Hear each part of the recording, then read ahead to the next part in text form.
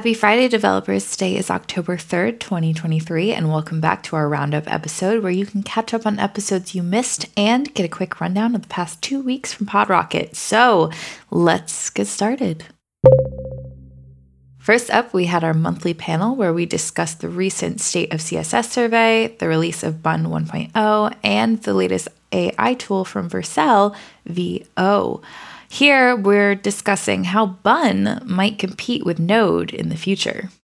I think the compatibility that Node has right now today is just so vast and wide that the amount of users that they have, no one would actually be like, let me just refactor everything to Bun. Maybe, but if that was actually like a realistic expectation, at least from my point of view, it would be a very, very long time from now. Because if you think about it, I feel like Bun has different priorities than what Node has at the time. Node needs compatibility with everybody. They need the stable ecosystem, whereas Bun's like, their focus is be very fast, do everything faster, but they're also starting from, right now forward. They don't have legacy users that they need to worry about necessarily. So I would see like people making like greenfield projects would probably adapt Bun, maybe drop in replacements for some maps that aren't too legacy. Again, like it really depends on or actually to tap onto like Mateo's article, he was disappointed because some of the Node APIs weren't ready yet, whereas they kind of made the claim that, it is a drop-in replacement. So I think he felt misled there, but I think Jared handled it well and said, any issues you get, send them to Bun. Like you shouldn't be fielding these questions going forward. But I think the expectation is they'll eventually have those working. But yeah, as far as taking it over, I don't think that's a realistic expectation. I feel like the user groups kind of have a pretty big divergence between like especially the legacy ones and then the greenfield ones. Who knows? I could be wrong. And again, they're also funded too, so they're at the mercy of, I guess, investors maybe. I don't know. Not to like tell kids to get off my lawn and turn into an old woman here, but whenever I see like some of these stats are happening in a vacuum where there's so many weird applications out there that are huge, that are running so much internet infrastructure these days that I don't think it's going to overtake anytime soon, because kind of like what Chris just said, like for newer projects, for projects that aren't too weird, it'll probably be very good at being fast at it, but there's a lot of weird JavaScript out there. And to get lightly spicy, a lot of this is reminding me of when Dino came out and then also when CoffeeScript came out, where a lot of times what these projects do is they give you really awesome features and improvements and stuff, but ultimately they end up just making JavaScript better, or they end up making Node better in some way because they kind of adopt those things later on. And as you know, CoffeeScript is not really a thing anymore because JavaScript adopted a lot of that stuff. And Dino is still around, to be sure, but it's still like Node has adopted a lot of those ideas. So I don't mean to be fully skeptical and be like, it can't be done, because it could be. But I think that it will take a lot of very significant improvements and compatibilities to actually take anything over. If anything, I think this lit a fire in the Node team's butt. Right. I don't want to say bad words, but from what I've seen, everyone's, they're kind of rallying around like, okay, you want to make Node faster? I mean, let's try. Or like, who wants to invest the time into it? So I think, if anything, this is going to make Node better. Next, we welcomed back Miriam Suzanne, co-creator of Oddbird and SAS Core member, to talk about CSS container queries. Here, she answers the question, what do containers know? So in this talk, you asked the question, what do containers know? What does that mean? Well, so that came partially from the fact that we all knew the basics of what we wanted from container queries. We knew about media queries. We measure usually the width of the viewport, and we knew it would be nice if we could measure also the width of an element on the page. And so that's where it started, right? And we built the container query syntax from that point. But as soon as we had started writing that specification, we realized, well, if we can ask questions of elements, what other questions might we want to ask? And so it quickly expanded out to include a lot of other features in addition to just asking the size of a container. So the talk is partially about that. What all else might we ask a container? Yeah, what are some of the more interesting ones? Like what other data is exposed, kind of at this container layer?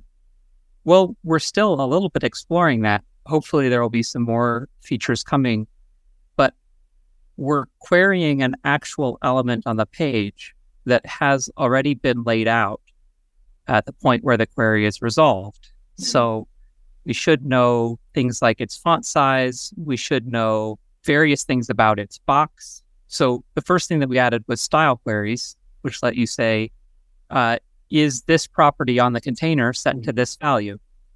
And right now, and maybe forever, that only works on custom properties because it's a little hard to do on the full set of standard properties that are already there, which is too bad. I think there's some interesting features that could happen there if we're ever able to do it. And at this point, I no longer tell people it'll never happen. Yeah, right. So maybe someday there's some things to figure out about that. But already in the spec and in Chromium browsers, so Chrome and Edge and a number of others, you can check the value of a custom property on the container and write styles that respond to that. So you can use that somewhat like a mix-in. You could set a theme property to dark or light and then have your styles respond to that or something else. And we're working on state queries. Can we ask, is the container in a sticky positioning and is it currently stuck? So that's the one that browser engineers are working on to see if we can do it. And finally, Vitaly Friedman, UI expert and Smashing Magazine co-founder and editor-in-chief, joined us to give advice on working with complex UIs. Here, he breaks down what constitutes a complex UI and why it can pose difficulties. So let's talk about your conference talk that you actually gave pretty recently, which is about designing complex UIs, which if you've worked in any kind of a company, you've probably come across as a web developer. So let's talk a little bit about the first thing, which is how do you define a complex environment? What is that in your opinion? I think in many ways, this is a combination of very different things that are just unknown to us. This is probably the easiest way to think about it. Things seem to be complex when we don't understand them. That's pretty much it, because it doesn't matter how complex something might appear at first. Once you start digging into it, once you start playing with the interface, or once you start trying to make sense of the data, of controls, or filters, or whatever it is that you have in front of you, at some point you create this sort of understanding. Doesn't matter how complex something is. So complexity typically comes from the fact that we might not fully understand what we have in front of us. That's usually the result of having a lot of data at your hands. Mm-hmm. This could be presented in very different ways, be it complex, huge tables, it could be data visualization, it could be maps, it could be any sort of information presented in a very different way. Sometimes it comes from the fact that there's been kind of accumulation of technical debt over time. You just end up with an enormous legacy, and nobody really knows what is happening under the hood. Nobody even wants to open that big box and see what's inside.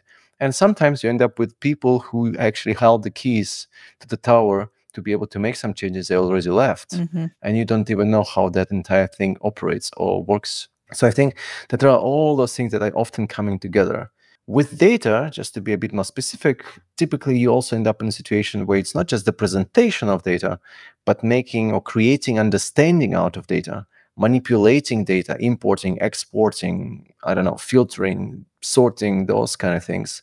And then sometimes you also need to be able to move data from one place to another and then merge with something else. And this is where chaos starts creeping in. And very often these applications, all of them seem to be quite complex because they combine all of those factors in some way or the other. And this is where it can be very difficult for somebody just coming from outside, like me very often, working with smaller, bigger companies. Walking in feels like, oh, what is this in front of us? This is a beast, and I have no idea where to start. And that's then often how I perceive things to be complex.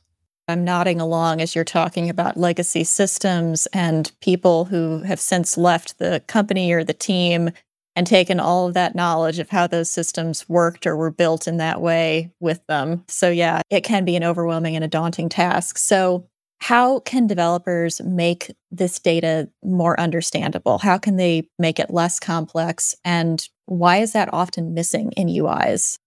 This is maybe my personal opinion, but I think that in many ways, when we think about any sort of complexity, we try to think about tooling first. Mm-hmm. So I see a lot of teams thinking, okay, well, we have this really non-functional, dysfunctional search. This is just really not working. So what do we do with it? Well, let's try another search engine because, of course, the market is evolving, the tooling is evolving, and so on and so forth. Mm-hmm. So we're going to jump from solution A to solution B. As a result, usually nothing changes. If anything, things get worse. The reason for it is not because of the tooling. It's mostly because of this structure or the shape of data. Very often it's not structured or not properly structured. You might not have a proper metadata, or maybe you just don't have enough categorization or some sort of a way of really having data in right places at right times. Mm-hmm. And whenever you get flows of information coming from different places, they might be having different formatting in which they're coming in. And there needs to be some cleansing happening, which is happening, but then it can corrupt the data as well. And so this is where things are happening, which really in the end bring confusion at best or big mistakes at worst. And so what we probably need to be really careful about is how do we organize whatever content, whatever data we have in front of us, how do we structure it? How do we make it available? How do we design our API endpoints to make it available to others? To not mix or kind of at least keep data clean in one way or the other, because we don't know where this data will go and what it will be merged with or how it will be connected with something else. Yeah. And sometimes you will find a lot of different restrictions where, as a result, end users go along and they come to a form on the website and then they try to type in their full name. But then because of these limitations of us trying to be too clean in what is stored in the database, they type in their full name, but then accent characters are not getting approved because you're not meeting the requirements.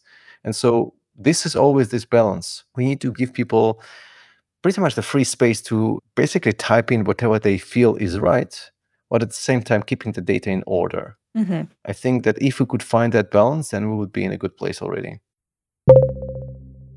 And that's it for today, Friday, October 6th. You can check out the full episodes linked in our show notes or on our feed. And if you like what you hear, follow PodRocket for more great web development content. See you at the next roundup.